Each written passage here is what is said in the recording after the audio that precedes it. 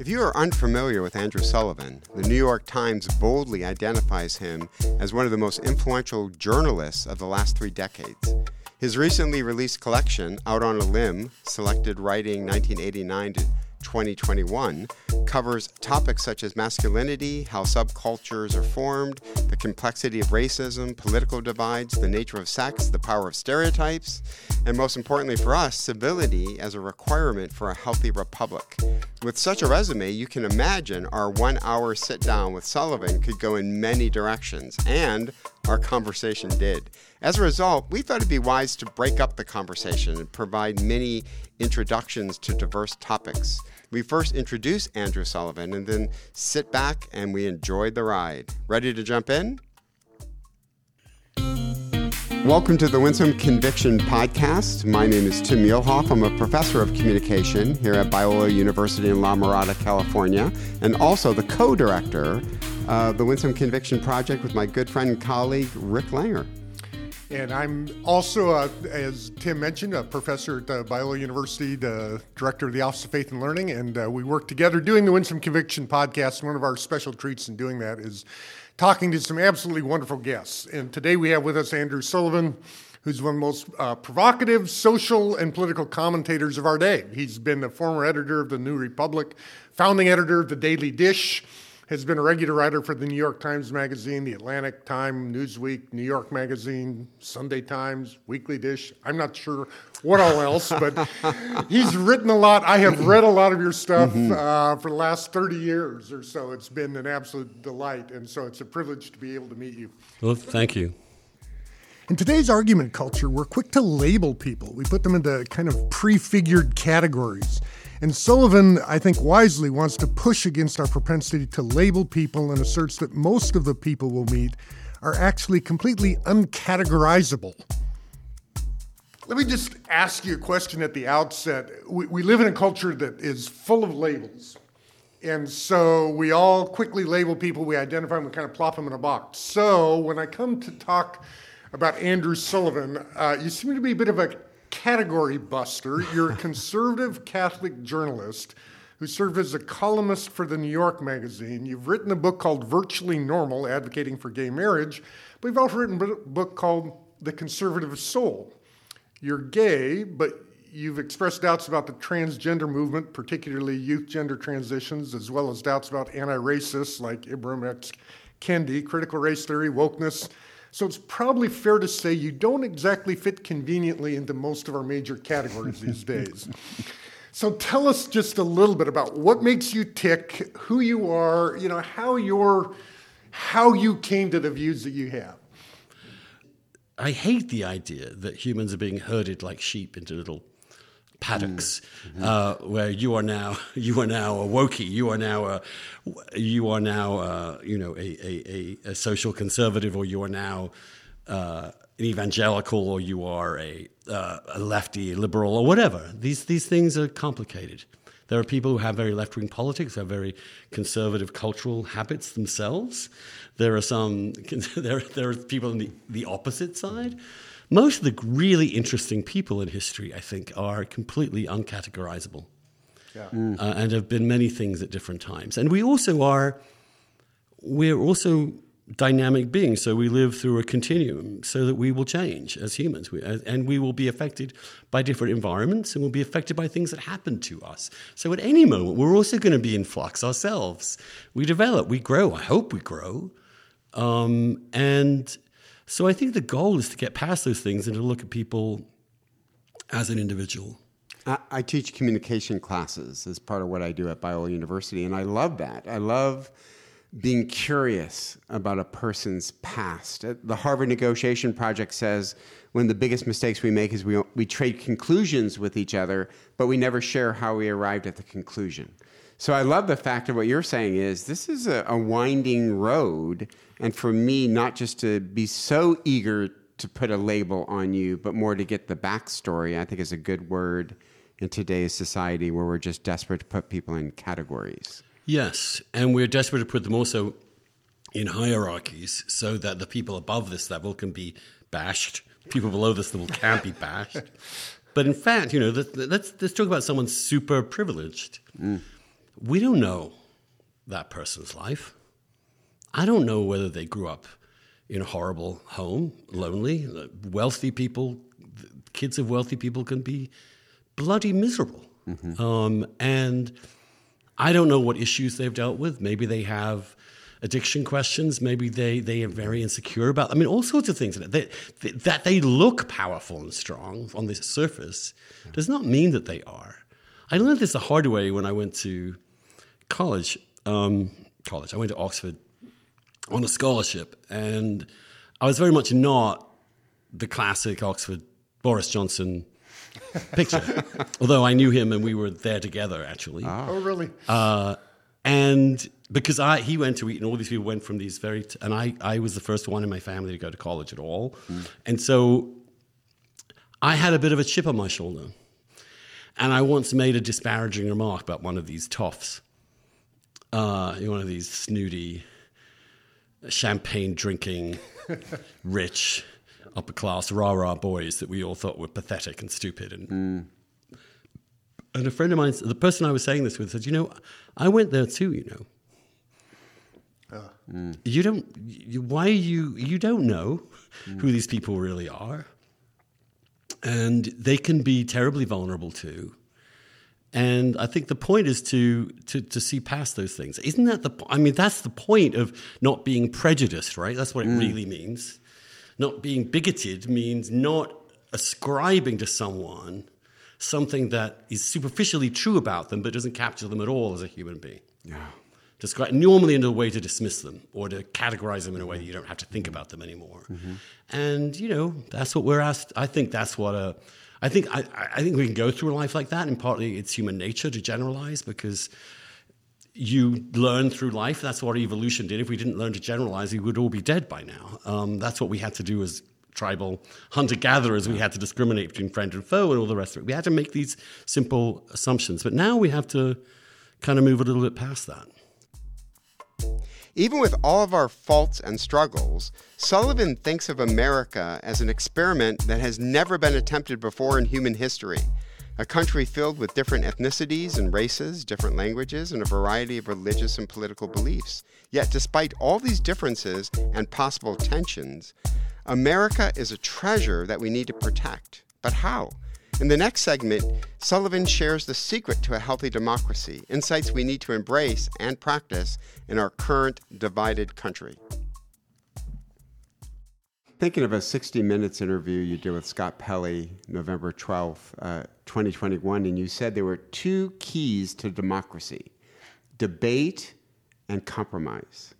And boy, we just don't hear that enough. I almost wanted to add a third based on what you just said, compassion. But you said this, you said the American Constitution was set up for people who can reason and argue and aren't afraid of it and then reach compromises. The whole thing is designed that way. And if you're in a tribe and all that matters is the victory of your tribe, then you can't make it work. Can you elaborate on a little bit of what you might mean by tribalism and then the need for compromise and the need for good debate? I think you begin in a democratic society by accepting there are people in the society with whom you're going to profoundly disagree, because it's a free society. And so people are going to have different views. They're always going to have different ways of life. And the job of us in the society, in a free society, is to live and live with other people, right? To find a way to live with people. And that will inevitably mean compromises of your interests, of their interests. And it will also, to some extent, maybe tread on ground that's emotional. That's difficult. We're asked as democratic citizens to overcome our emotion, or at least to get through it and to talk reasonably with one another, and then to come to compromises that don't really satisfy anyone completely, but are enough to get us keep going. The alternative is to end a free society altogether and to coerce everybody.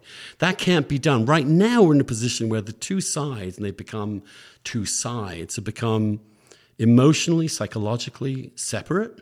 They're not talking to each other at all.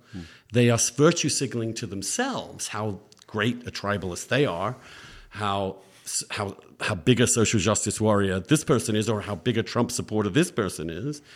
But that's not getting us anywhere.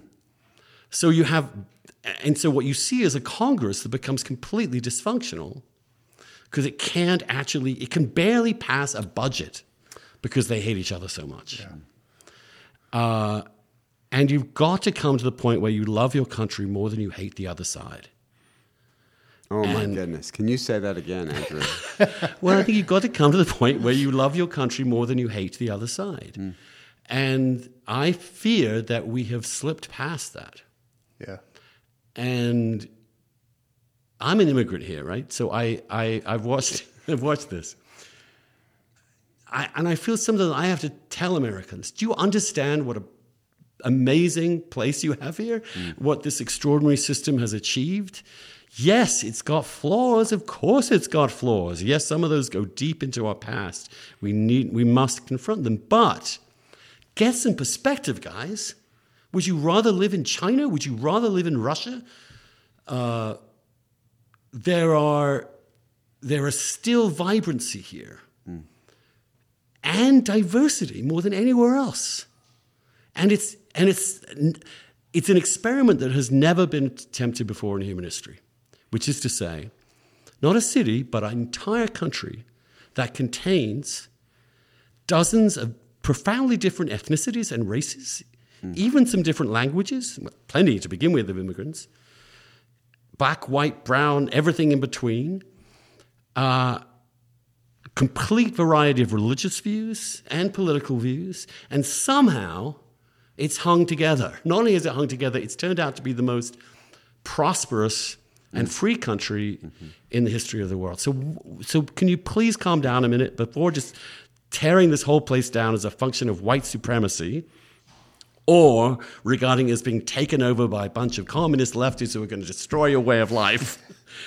And calm down, realize that neither of those things are really true, or at least they may have parts of truth to them, but that it's much better for us to get along. You know, I look at China, you look at how it's responded to COVID, you look at what's happened to Russia, and those are two great powers, two rivals of our powers, and their systems are failing. People talk about China as this great rise. It is nowhere near. Its political system is incredibly vulnerable. Look at what it's going through now, this insane zero COVID policy, which is the fixation of a dictator for life that is killing their economy. Or look at the absurdity of Putin's Russia, where they're creating this total Potemkin war on their screens while they're barely able to occupy Ukraine. We have lots of problems. But the large numbers of our problems we are making ourselves. It seems like it has become a virtue to point out America's vices. In other words, this has become a cottage industry, or perhaps even more than that. It seems particularly robust in academia, but obviously it spreads to the rest of the world. I feel like part of what's happened with that is that if we want to bring up some of the positives as you have just done, it is almost like we have polarized our discourse to the point that means you're denying every negative.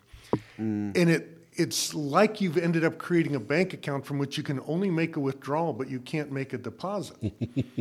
So I feel kind of hopeless sometimes in that regard. Do you have any thoughts about that, of making this, how do we make deposits in the American account, so to speak? Well, let's take the 1619 Project, which was a New York Times Magazine, grand production, designed for high schools. They did a big song and dance about it. And it essentially re-described the founding of the United States as the arrival of first slaves, re-described the United States as a slavocracy at its core, described capitalism as a merely an extension of the realm of slavery, argued that the United States only sought independence from Britain because it wanted slavery, not freedom, argued that no white people contributed to the benefit of African Americans in 400 years.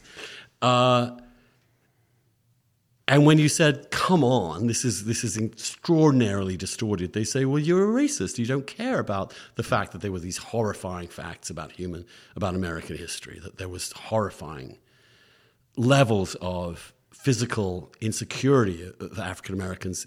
I mean, for so many years. I mean that even when they're not slaves, there is a level of physical insecurity, the lynching and murder that took place, and violence in places like Tulsa as recently as 1920. I think what you have to say is this.